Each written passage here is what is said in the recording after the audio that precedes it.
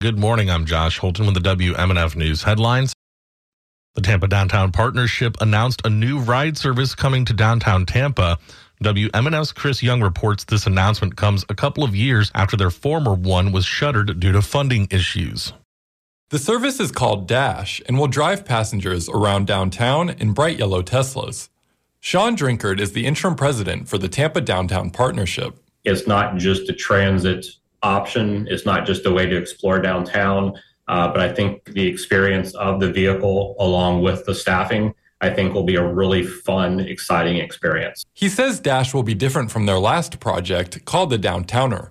It was a service similar to Uber that also used electric cars to get commuters from point to point downtown. It ended April 2021 due to a lack of funding.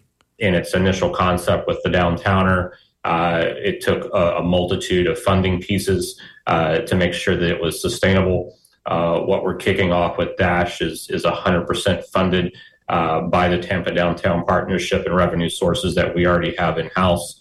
The Downtowner was door-to-door and fares were free and later raised to $1.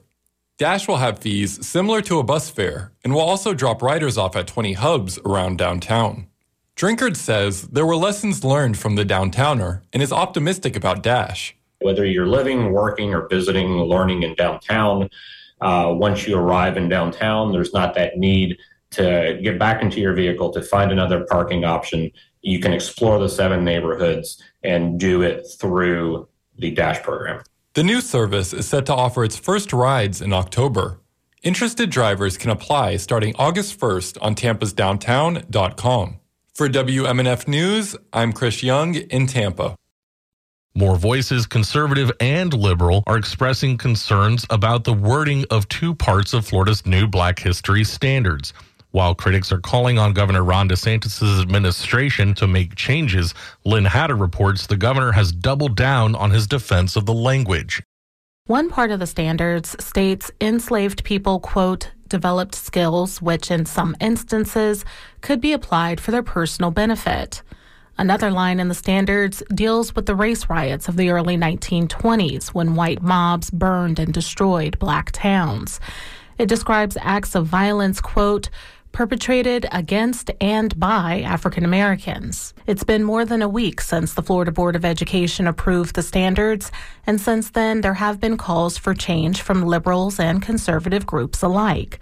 The Black Conservative Federation, Republicans like U.S. Senator Tim Scott and former New Jersey Governor Chris Christie, both presidential contenders, have all called out the language. So has Republican Florida Congressman Byron Donalds. Donalds praised the state for its overall product, but he drew the governor's ire in a recent interview with WINK-TV when he said the language should be corrected. The talking point narrative around it, it sounds awful. Like nobody should be accepting of that. But when you read through the standards, they actually did a very good job in covering all aspects of Black history in the United States. In response, the governor's camp has questioned whether Donalds is a real conservative. Donalds has endorsed President Donald Trump's re-election bid over DeSantis. Meanwhile, the governor himself has defended the standards and characterizes the criticism as lies. Why would they come down when you have all these other problems, come down to Florida and lie about something that's readily checkable if you just look at how robust the standards are?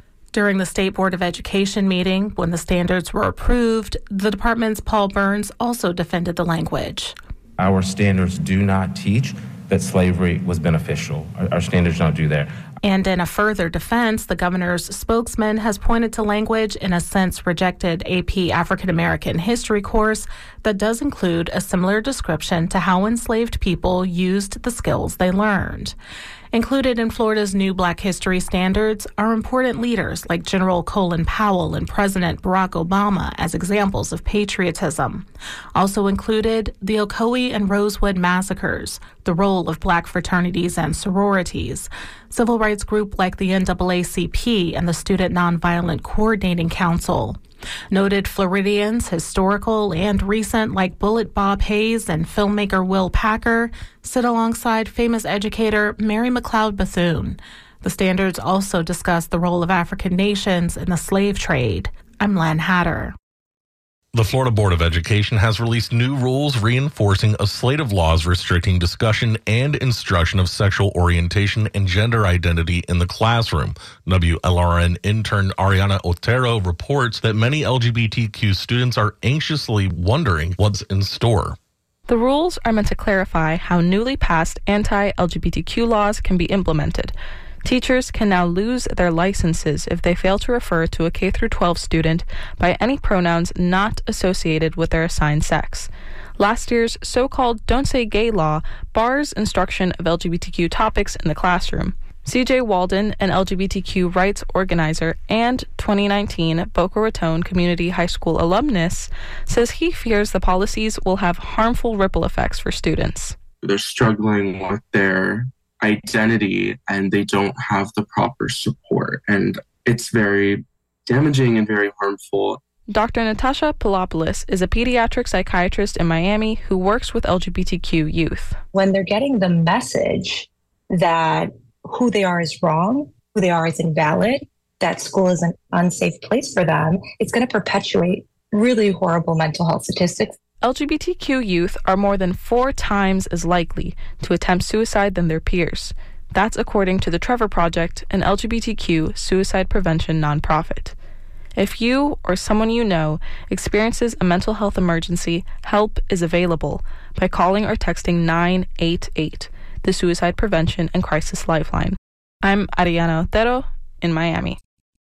According to a police report, the Tampa Police Department responded to a carjacking that took place yesterday afternoon in the 2300 block of West Hillsborough Avenue. Lavon Daniels reportedly assaulted 2 women as they stood talking beside a car before taking that car and fleeing the area. The victims were transported to a nearby hospital to be treated for injuries, including a possible concussion and an injured wrist. Deputies with Hillsborough County Sheriff's Office arrested Daniels after police say he committed additional crimes in the area. Daniels admitted to the offense and identified himself in the video surveillance from the scene. Daniels was charged with armed carjacking, aggravated battery with a weapon, causing great bodily harm, and grand theft. He was transported to Orient Road Jail. It's mild and sunny in the Tampa Bay area, highs today in the lower 90s, overnight lows in the mid-70s. I'm Josh Holton with the WMNF News headlines on 88.5 FM and the WMNF app. This is The Scoop, recorded at WMNF Tampa.